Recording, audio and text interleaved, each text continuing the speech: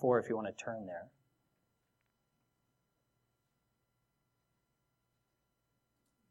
If you've ever looked up words in the Strong's Concordance, you see that there's a range of meaning between them because they've often translated one word in Greek or Hebrew into an English word. And depending on how it's translated, it can mean many things. And the way you primarily define it, that's going to impact the way you use it and the meaning to you. Like convenient, that's a word with a range of meanings. Usually we say convenient when something is an opportune moment or the timing is good. It fits easily with our plans. It would be convenient to drop by the shops if it's directly on my way home. But it would be inconvenient if it's the opposite direction and I have to go out of my way, then it's not convenient anymore. But the word convenient also means proper or suitable. So something that's proper, it's the right thing to do at that time. That would be a convenient thing, but not in the way that we would typically use it. To make a proper meal with fresh ingredients, and to eat regularly, that would be convenient, as far as that's a suitable, proper thing to do. But it's also nice to have meals that can be made conveniently, right? Those convenient meals that you can quickly throw together, they're good and wholesome and they're easy. That's one you can make quickly. We can also say the same thing about salvation. It's not just what we've been saved from, but what we've been saved for. So if we look at salvation in the negative sense, that God has saved us from hell, He's saved us from the power of sin, He's saved us from the powers of darkness. And if we stop there, we'll just be grateful. Like, okay, but we can forget that and not emphasize what we've been saved for, that we've been saved for God, to become more like Him, to know Him, to serve Him, to seek Him. He saved us for a relationship to have with Him, something to pursue, not just to be grateful that, okay, my future is secure. Right? Security is good, but purpose today is also good. So we need to have that balance there. That He's made us part as members of Christ. We're now part of a church. And He's gifted us all individually to support and encourage, to glorify Him. If Paul was only saved from sin and death, well, he was still in chains. But because he had a relationship with the living God, he realized he had a purpose in those chains, that those chains weren't going to hinder him from accomplishing what God had promised, because God said, you will testify for me in Rome.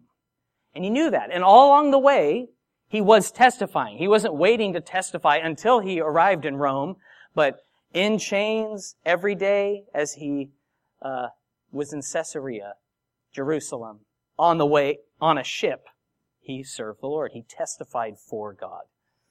So serving God, it doesn't always seem convenient. It's not easy to do what's right. Our flesh doesn't approve of that at times. But it's always convenient in that it's proper and suitable. It's the right thing to do. No matter where God brings us. Why don't we pray? Thank the Lord. Thank you, Lord, that you are an awesome God, that it's always convenient to worship you and to praise you and to honor you, because you are a great and mighty God, the God. There is no one but you, Lord. And we thank you for sending us your Son and the Holy Spirit who fills us and causes us and guides us into all truth. We thank you for your word and the things you have to say to each one. May we be receptive, and may your word find good soil in our hearts, that it might be fruitful and bring honor and glory to your name. Thank you for my brothers and sisters, my friends here today, and may you minister to our hearts in Jesus' name. Amen. We've arrived at Acts chapter 24. After Paul's been arrested during a disturbance in Jerusalem due to no fault of his own, for his personal safety, he was transferred out of Jerusalem to Caesarea by Claudius Lysias. It was a port city and capital of Judea, and Felix was the governor or procurator at that time. His accusers in Jerusalem were told, if you want to press formal charges against Paul, you'll have to do so in Caesarea. And they would have to appear before Felix, the governor. And his name was Marcus Antonius Felix, an interesting bio because he was a Greek freedman, which means at one point he was a slave. He was the younger brother of Marcus Antonius Paulus, who served as secretary of the treasury under Emperor Claudius. So it was a very good connection to have, and likely the means by which he was made free of slavery. Once in power, the conduct of Felix is described by historians as tyrannical, corrupt, base, and cruel. At the point where Paul is appearing before him, he had already married once and divorced his wife to marry a different wife, Drusilla of Judea, who was the daughter of Herod Agrippa I. So we arrive at Acts 24, verse 1. Now after 5 days, Ananias the high priest came down with the elders and a certain orator named Tertullus. These gave evidence to the governor against Paul. When he was called upon, Tertullus began his accusation, saying, "Seeing that through you we enjoy great peace, and prosperity is being brought to this nation by your foresight, we accept it always and in all places, most noble Felix, with all thankfulness. Nevertheless, not to be tedious to you any further, I beg you to hear by your courtesy a few words from us." 5 days after Paul is transported to Caesarea, the high priest Ananias, so the high priest himself, he makes the trip. The elders, this professional orator, I wonder if he's being paid by the word, Tertullus, appears. They have little of substance to really accuse Paul of, and so they've got some showy speaker who's going to dazzle, right? He's going to bring these charges against Paul. And when called to speak, Tertullus, he begins this accusation he prefaces it with a load of flattery. And it's, what he says, it's really rich coming from someone representing the Jews, because Felix did not have such a shining reputation among them. He credits most noble Felix for peace and prosperity through his foresight. From what I've read, there was not a noble bone in the body of Felix. He was later accused of using a supposed conflict between the Jews and the Syrians to murder and plunder people to enrich himself. And he actually was removed from office because of this. It's said that his brother, using his connections, got him to wriggle off the hook before Caesar Nero. So anyhow, Felix is not a great guy, but he's like, not to be tedious any further, I beg you to hear by your courtesy a few words. It would be a good thing if we would see flattery as tedious. Very tedious. That word means tiresome, dull, uninspired. When I think of flattery, it may be a strange connection, but I think of gas. Do you know that propane and natural gas are odorless?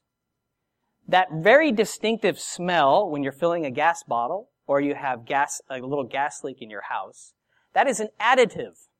That has been placed there for safety so that you can recognize that very distinct foul smell and say, wow, there must be a gas leak somewhere, because that's potentially deadly. If you couldn't smell it, you would light a match or turn on the stove and the whole place could blow up. Or you could be asphyxiated by it. So those smells have been added so that you recognize it. You're like, whoa, propane. WD-40, same thing.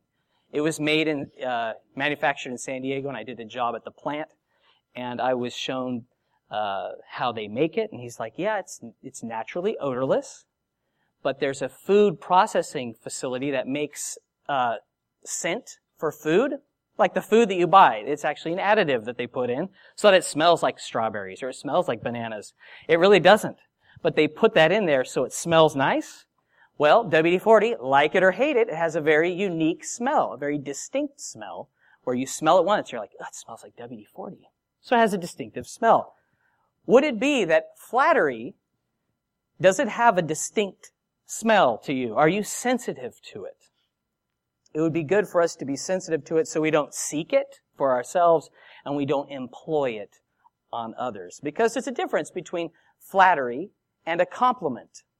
A compliment's a polite way to acknowledge or to encourage others. Flattery is false praise with the aim to influence others to gain advantage for self. So it's really motive. That's the difference between flattery and a compliment. So compliment is speaking the truth for the benefit of the other, where flattery, it's basically a dressed up lie to influence others for your gain. David wrote in Psalm 5, 8, 9, he says, "Lead me, O Lord, in your righteousness because of my enemies. Make your way straight before my face. For there is no faithfulness in their mouth. Their inward part is destruction. Their throat is an open tomb. They flatter with their tongue." How would an open tomb smell? Pretty foul. David was very sensitive to the smell of flattery. He's like, man, there's just death in there. It's an indication of something rotting inside. And so it's an indication of that sin that's within us. Proverbs 27, 5 and 6, it says, "Open rebuke is better than love carefully concealed. Faithful are the wounds of a friend, but the kisses of an enemy are deceitful." We see Tertullus kissing up to Felix to try to get advantage. He continues in Acts 24, verse 5. "For we have found this man a plague, a creator of dissension among all the Jews throughout the world, and a ringleader of the sect of the Nazarenes. He even tried to profane the temple, and we seized him and wanted to judge him according to our law. But the commander Lysias came by, and with great violence took him out of our hands, commanding his accusers to come to you. By examining him yourself, you may ascertain all these things of which we accuse him." And the Jews also assented, maintaining that these things were so. Tertullus, he launches into this accusation with very strong language. He calls Paul a plague, a creator of dissension among all Jews throughout the world. This is a pretty big claim. A ringleader of the sect of the Nazarenes. He's trying to push these buttons on Felix that he would have been sensitive to, like law and order. The Romans were very keen on keeping order, getting power and maintaining power, keeping it. If there was a rioter, if there was someone who was stirring up dissension, they would target that person viciously. They would make an example with that one. And so he says, oh, he's a plague. He's creating dissension everywhere among all the Jews. And then he says this sect, which is like a cult splinter group. The word is heresy. It's this offshoot of the real thing. And he's the ringleader. He's the one starting all this trouble everywhere. And he doesn't mention Jesus' name, but he mentions Nazareth, which had a very bad reputation, a relatively obscure place. And then he says he was attempting to profane or to desecrate the temple. Though he doesn't provide any evidence or particulars. The initial charge, if you remember when he was in the temple, they said he's preaching against the Jews, against this temple, and he is defiling this place or polluting the place by bringing in Gentiles. That was the original. Now he's saying he went to desecrate it, which means to destroy it. Like he wanted to physically break it down in some way, tear it apart. So now he's really ramping up his accusation beyond what it ever was before. And do you like how he describes how Lysias came upon them with great violence to take him away? He's like, hey, we would have judged him in-house. We were judging him according to our law, not saying that they were beating him to death. And had Lysias not arrived, they would have beat him to death. They were not going to judge him according to their law. It was a mob. But he's putting it out there in such a way that he's saying, oh yeah, we were going to judge him. It was all fine, but then he was taken off our hands with great violence. And so now here we are because we have to be. He said, we have to appear before you and just talk to Paul. You'll see that when you talk to him, it'll be clear that everything we're saying is true. And I can hear all the Pharisees, here, yes. Listen to this. This is true. This shows, remember how he started with flattery? He doesn't have a problem lying because flattery is a lie. So if you're willing to flatter and to kiss up to people, well, you're going to be fine with distorting, stretching, and lying when it comes to the truth. Verse 10. Then Paul, after the governor had nodded to him to speak, answered, "Inasmuch as I know that you have been for many years a judge of this nation, I do the more cheerfully answer for myself, because you may ascertain that it is no more than 12 days since I went up to Jerusalem to worship, and they found me in the temple, neither found me in the temple disputing with anyone, nor inciting the crowd, either in the synagogues or in the city, nor can they prove the things of which they now accuse me. After Tertullus finished, Paul's given the nod to give his defense. He seems completely at ease and sincere in the things that he says. I'm cheerful to answer to myself. I'm happy to speak before you today. I acknowledge you're experienced, having been a ruler over Judea for a while. You're aware of the customs and the culture. I don't have to explain these things to you. And he says, it's only been 12 days since I returned to Jerusalem to worship. And he'd been in Caesarea, as we read in the passage, 5 days. Remember, he was arrested in the temple, held overnight, went before the Sanhedrin.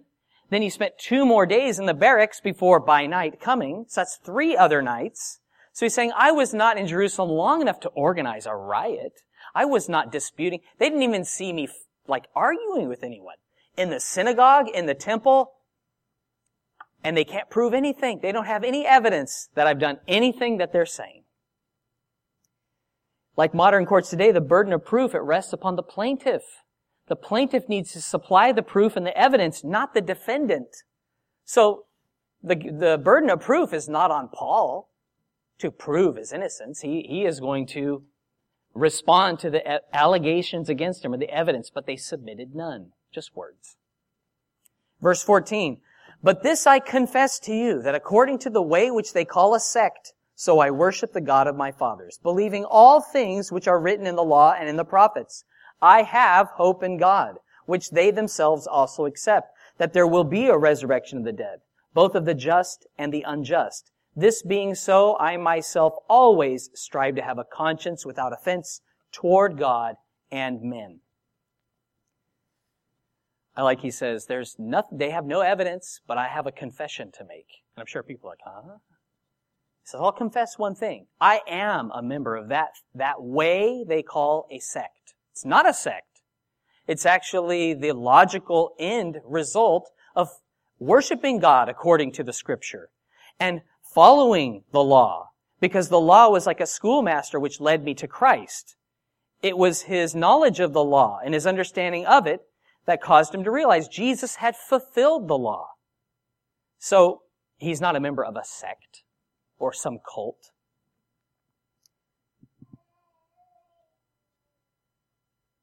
In the letter into the Galatians, Paul described the law as that tutor. Just like a tutor leads a student by the hand to knowledge and understanding, so God's law did for him. And he says, I have faith in God, just like them. I believe in the resurrection of the dead, both of the just and the unjust. And it's belief in this future judgment that motivated Paul to have a clear conscience toward God and people. Notice that he doesn't say before God. It's much more active. See, if I said I have a clear conscience before God, it's very passive. But he says, I have a clear conscience toward God. It's a bit different. He desired, his intentions when he lived his life was to live in a way towards God that pleased him and towards men, that he was not causing him to stumble or to sin. And he had this clear conscience.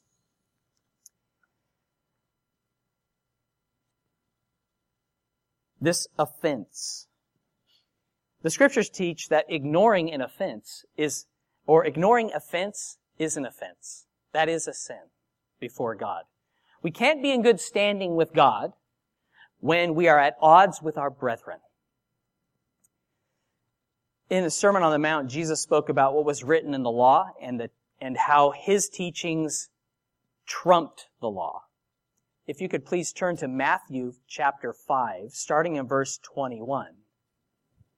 We'll see that I would have loved to have been there when Jesus was giving this address, because he's referencing the Scripture and he's saying, this is what it was written, but I say to you, and the connections that he made must have been earth-shattering, mind-blowing. People were just like, wow. No one has ever taught like this. Matthew 5:21. And I say the whole little paragraph so we have the context. You have heard it said that it was said of old, you shall not murder, and whoever murders will be in danger of the judgment. But I say to you that whoever is angry with his brother without a cause shall be in danger of the judgment. And whoever says to his brother, Raca, shall be in danger of the council. But whoever says, you fool, shall be in danger of hellfire. Therefore, if you bring your gift to the altar, and there remember that your brother has something against you, leave your gift there before the altar and go your way. First be reconciled to your brother, then come and offer your gift. I think it's probably self-evident that we've all been offended or angry about something someone said or did. And it wasn't necessarily sinful, the thing that angered us. It's just something I didn't like. Like, I don't like the way you said that. Was it a sin, the way that they said it? I don't know. Probably not. But there was something in me that it stirred up, right? He says, therefore, and he prefaces it by saying, you shall not murder. That's what the law says. Don't kill people. But I say to you, if you realize that someone's offended by you, then you should leave your gift at the altar. Now, they've traveled a long way with this gift, this sheep or this ox, this goat, and they've gone all the way to Jerusalem, and there remember, like, you know what? I'm at odds with this person. There's an offense there. Then leave your gift at the altar. And it's like, but wait a second. It's commanded in the law to offer this gift. Right? That's breaking the law. No. This is the important thing. God wants us to be in agreement with one another, that we wouldn't be at odds. Right? That's what he's telling these people. Be reconciled to your brother first. You can't cover up being at odds with the believer by worshiping God. It doesn't fix that problem. So, be reconciled. Have a renewal of friendship. Exchange that bitterness with love. That word reconciled in the Greek, it means to change thoroughly. Change the way you're thinking towards that person. Change the way you're behaving. Right? That's what God calls us to do. Later in the Gospels, Jesus taught, woe to them who offend my little ones. And then he says, if your foot offends you, cut it off. It's better to go into heaven maimed than to go whole into hellfire. And then he talks about sheep, where the shepherd will leave the 99 to go after the one sheep.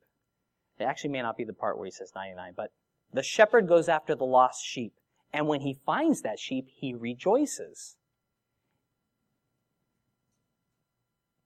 Jesus came to seek and save the lost. He goes after the lost sheep, and he rejoices over that sheep. On the heels of saying this, Matthew 18:15, moreover, if your brother sins against you, go and tell him his fault between you and him alone. If he hears you, you've gained your brother.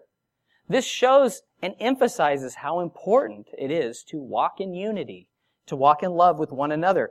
Reconciliation and restoration of friendship is very important before God. That we'd have a clear conscience toward him and a clear conscience towards another. If there's someone that you're not rejoicing over, then there may be reconciliation required. God just doesn't want us to be civil. He's not interested, well, okay, there's offense, but at least you brought that offering, so we're good. He's like, no. Be reconciled. Be without offense toward God and also towards men.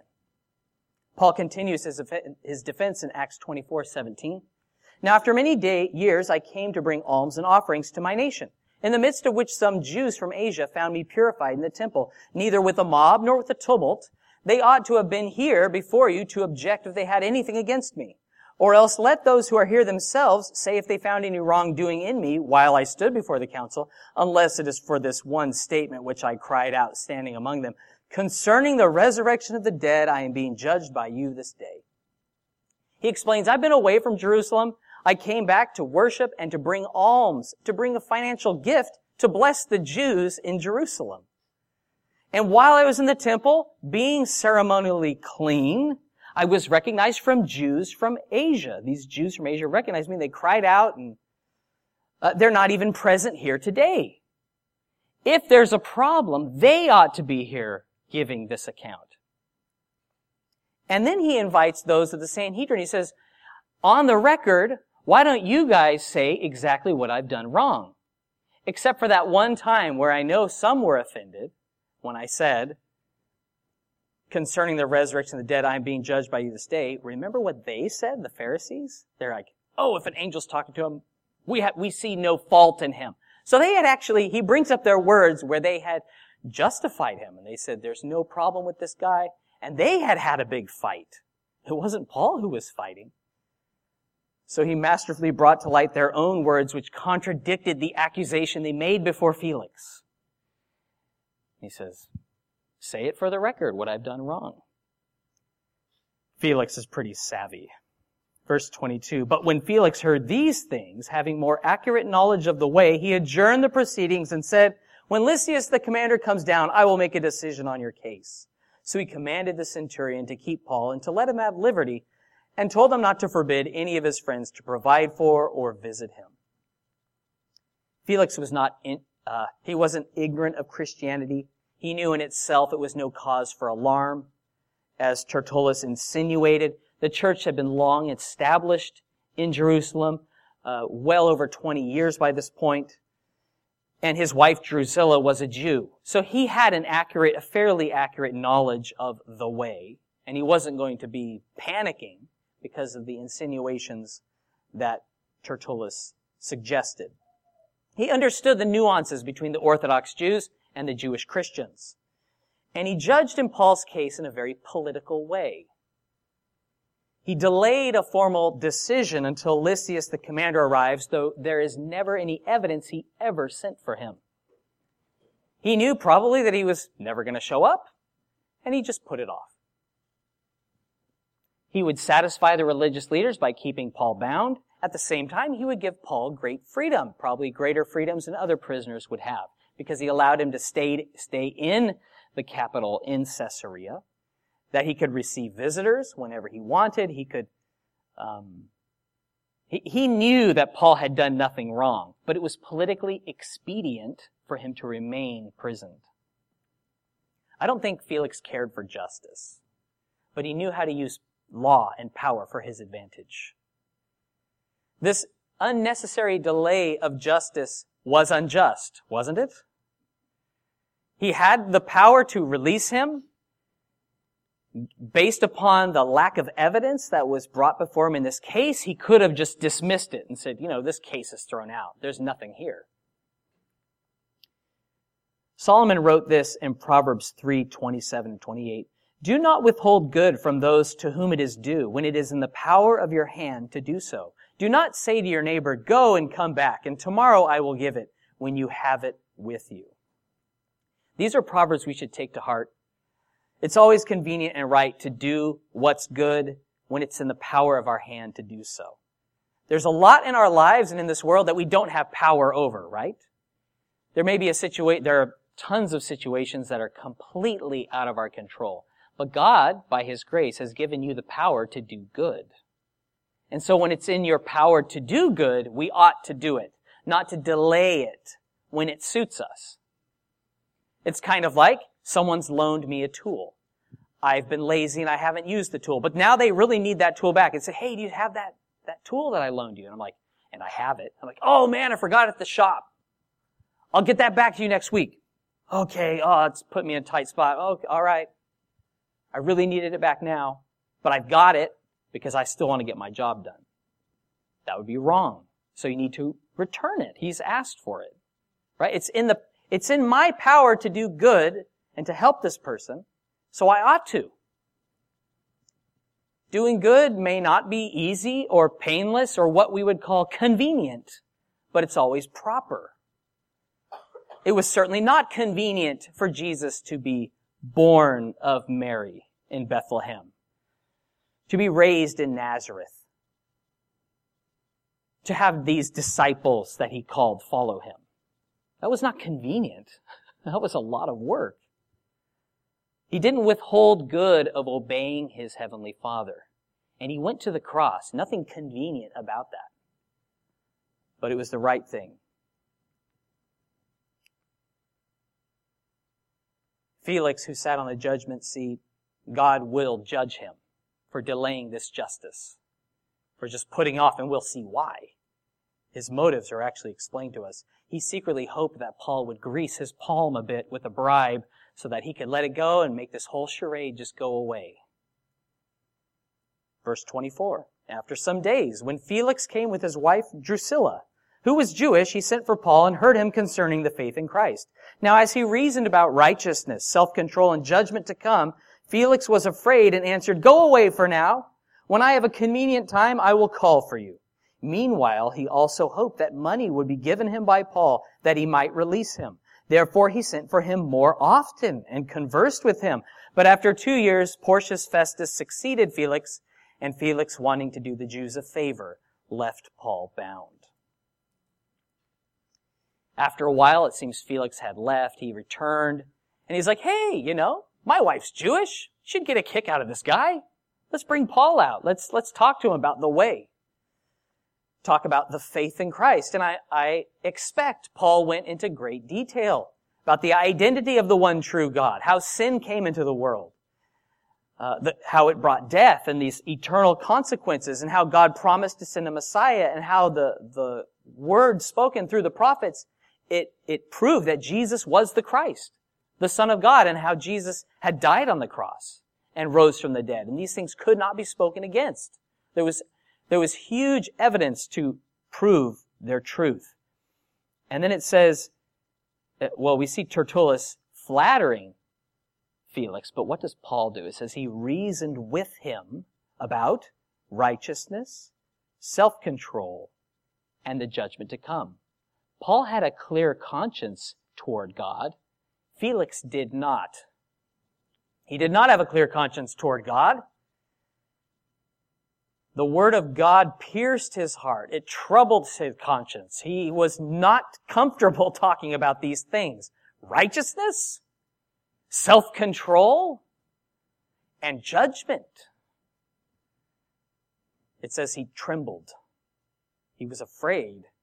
Instead of admitting his need for forgiveness and to repent, he dismissed Paul and he said, "When I have a convenient time, I will call for you. When it's convenient for me, I'll let you know." These reasonings that filled Felix with fear and wanting to avoid the conversation, those same arguments, those same reasonings, they have filled others with brokenness and a desperation for forgiveness, to seek God and to humble self before God. We never know how the Word of God is going to impact a life. Fear and trembling seems a very reasonable response when you have a burdened conscience. It seems repentance and faith in Christ for Felix was never convenient. When is it convenient to repent and to walk righteously? Is that ever convenient as far as the easy way? That's the way I was heading anyway. It's right on my way to walk in righteousness. No way. It's totally out of our way. It's not part of our plans. We have a very linear plan of I want to do this. And it's but this is the righteous way. This is the way God's leading me. And that's not convenient. This was not the last time Felix conversed with Paul. In fact, it says he sent for him more often. So he was happy to shoot the breeze with Paul. He's an educated man. He could speak Greek and Hebrew. They could talk about things. And it says he sent for him more and more often. If you're just watching it, you're man, he's really getting closer to God. He really has a heart to learn about the things of God. And you might think, wow, he's maybe getting close to salvation.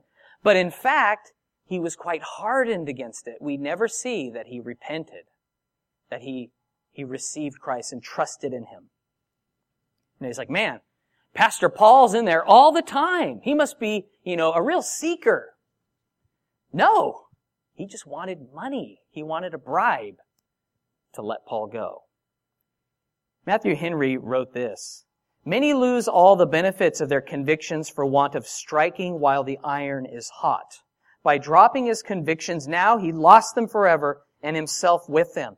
In the affairs of our souls, delays are dangerous. The matter is adjourned to some more convenient season, and then convictions cool and wear off. The present season is, without doubt, the most convenient season.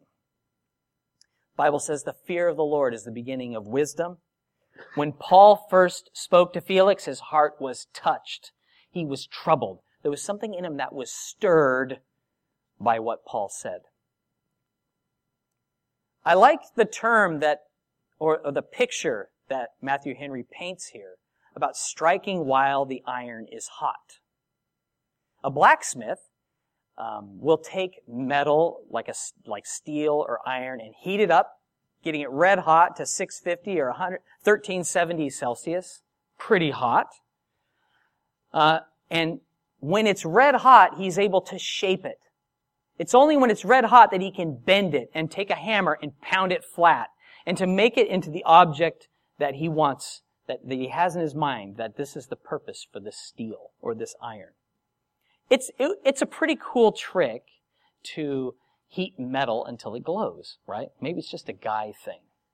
You know, when I'd get smack your finger with a hammer and get that pressure, that blood blister under the nail, very painful.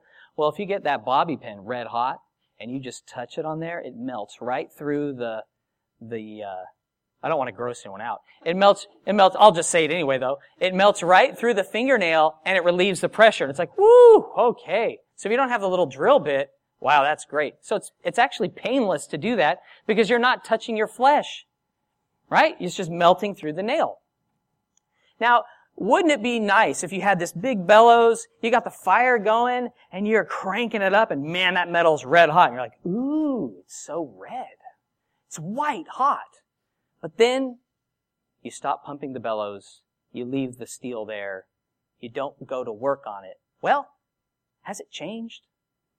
Is it going to be a horseshoe or an iron gate? Anything of use? No! All it did was get hot. But it hasn't been changed. He didn't take the opportunity to strike when the iron was hot, when it was ready, when there was conviction in its heat. And in that moment, to strike quickly. Because once it's cold, you can strike on it all you want. It's not going to bend. It's not going to move. No change. When God brings conviction to our hearts, it's we who need to act quickly as the Spirit guides us. Nobody can do that for you. It is not my job to be the blacksmith in your life. I am not the hammer at all. It's not your job to hammer other people, thinking that by your persuasive words, you're going to change their hearts. Oh no. God says in Jeremiah 23:29, "Is not my word like a fire, says the Lord, and like a hammer that breaks the rock in pieces." God's word is that fire. God's word is like that hammer. It breaks stony hearts. It can shape and transform lives. He's the one who does that work. Paul was the one faithful to hold forth the Word of God. The Word of God and the Holy Spirit was going to work convicting him, Felix, but it was Felix who needed to take action on that. Paul couldn't do that in Felix's heart, could he? I can't do that in yours, and you can't do that in mine. So may we do our part faithfully. It's interesting, like God's Word, it is like that hammer, it is like that fire. That hammer that can break the hardest stone, yet a man is able to harden his heart to a point it is stronger than Damascus steel, the most tempered samurai blade. We can harden our hearts. We see that with Pharaoh, right? That he hardened his heart, and he hardened his heart, and he would not respond. And by the end, he couldn't soften his heart. So after years pass, Porcius Festus, he replaces Felix. Instead of commuting Paul's sentence to time served, that's something people like to do at the end of their time in office. They'll grant clemency to a few people. It's again beneficial for their future to say, oh yeah, I'll let that guy because that's a favor for him and that'll give me a good job moving forward. some political stuff, and that's what he does, except he leaves him bound because he wanted to do a favor for the Jews. So it was politically expedient, again, to keep Paul in chains, though he had done nothing wrong. Felix's salvation, it hung in the balance, but he chose to procrastinate until a convenient time. Now I'll ask you this, who wants God to procrastinate when you need salvation? When you need help? Do you want God to procrastinate? Oh, I'll wait till that's convenient for me. Of course not. We're like, when I say, save me, it's pretty like right now. Like not in a week from now, like I need it now. I need deliverance now. God is able to do that.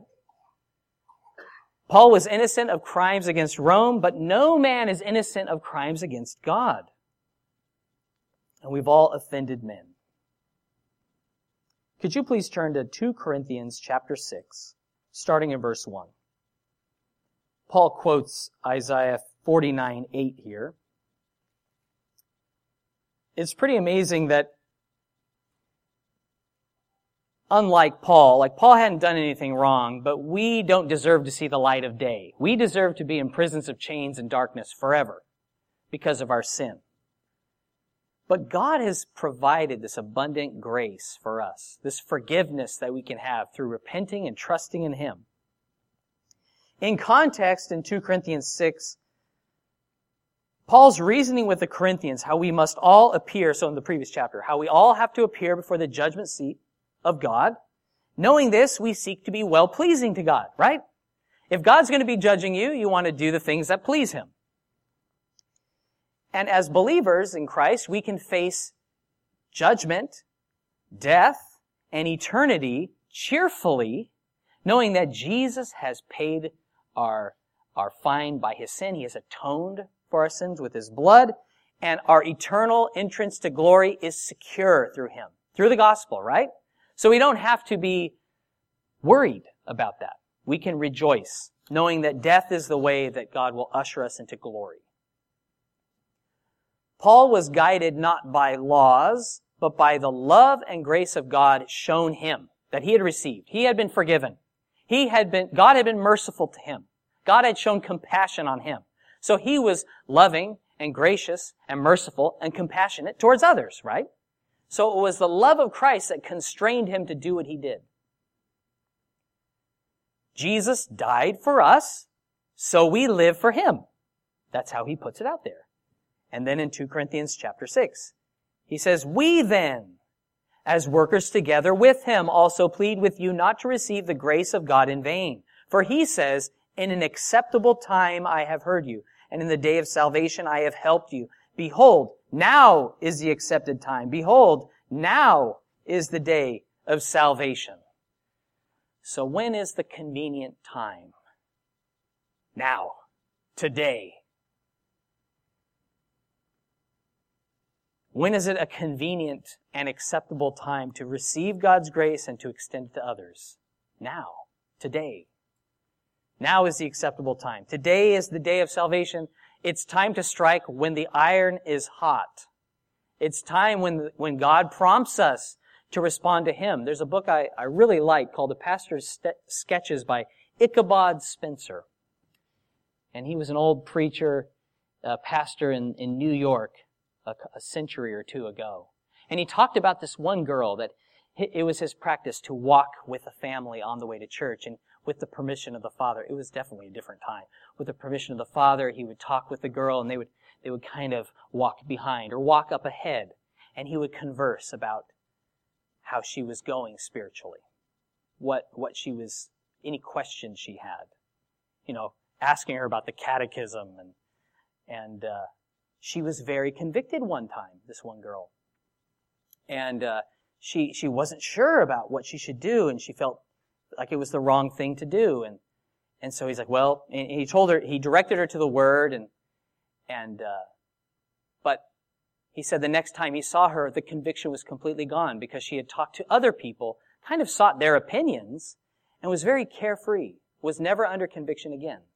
And he just says, man, what a bummer that she didn't make that choice to honor God then, but instead when she talked to other believers who just said, oh, there's nothing wrong with that. But she didn't go to the Word. She lost that sense of conviction. And so God's Word, He has given us the truth. And His Spirit, we trust in Him for salvation. We can trust His guidance in our decisions. And when you have a check in your spirit, when you feel like something's the right thing to do, but you just don't feel like doing it, strike while the iron is hot. Let's respond obediently to God's Word. It will never be convenient, like easy or comfortable when it's time to repent, to renew friendship, to do good. But those are always convenient, suitable, and proper because they're pleasing to God. Let's pray. Thank you, Father, that you have given us your Word, that your Word is like that fire that burns within us. It is that hammer that breaks the rock in pieces. And Lord, forgive us when we've tried to be that hammer. And forgive us, Lord, when we haven't responded when the iron was hot, when you spoke to us and we explained it away and we just decided we weren't interested in that. Lord, I pray that you would show us our desperate need for forgiveness, for salvation, for your mercy and your grace, that we would respond humbly and obediently to you. I thank you for the example of Paul, Lord. He has these false charges laid against him. He's being held captive, and yet he is cheerful to answer because he stands before you. He had a man, Felix, who was using him, who wanted a bribe from him, and who withheld justice from him, but still he remained steadfast and true. And Lord, whatever situation we find ourselves in, the wickedness of the world or how our own heart tends to stray, Lord, draw us to yourself. And thank you that where you are, we can be. That we can be in your presence, that we can enjoy fellowship with you and a relationship that's ongoing and growing. And Lord, I pray that you would minister to each heart here today, that you would bring your comfort, you would bring wisdom and understanding, that we would walk in the way that pleases you. In Jesus' name, amen.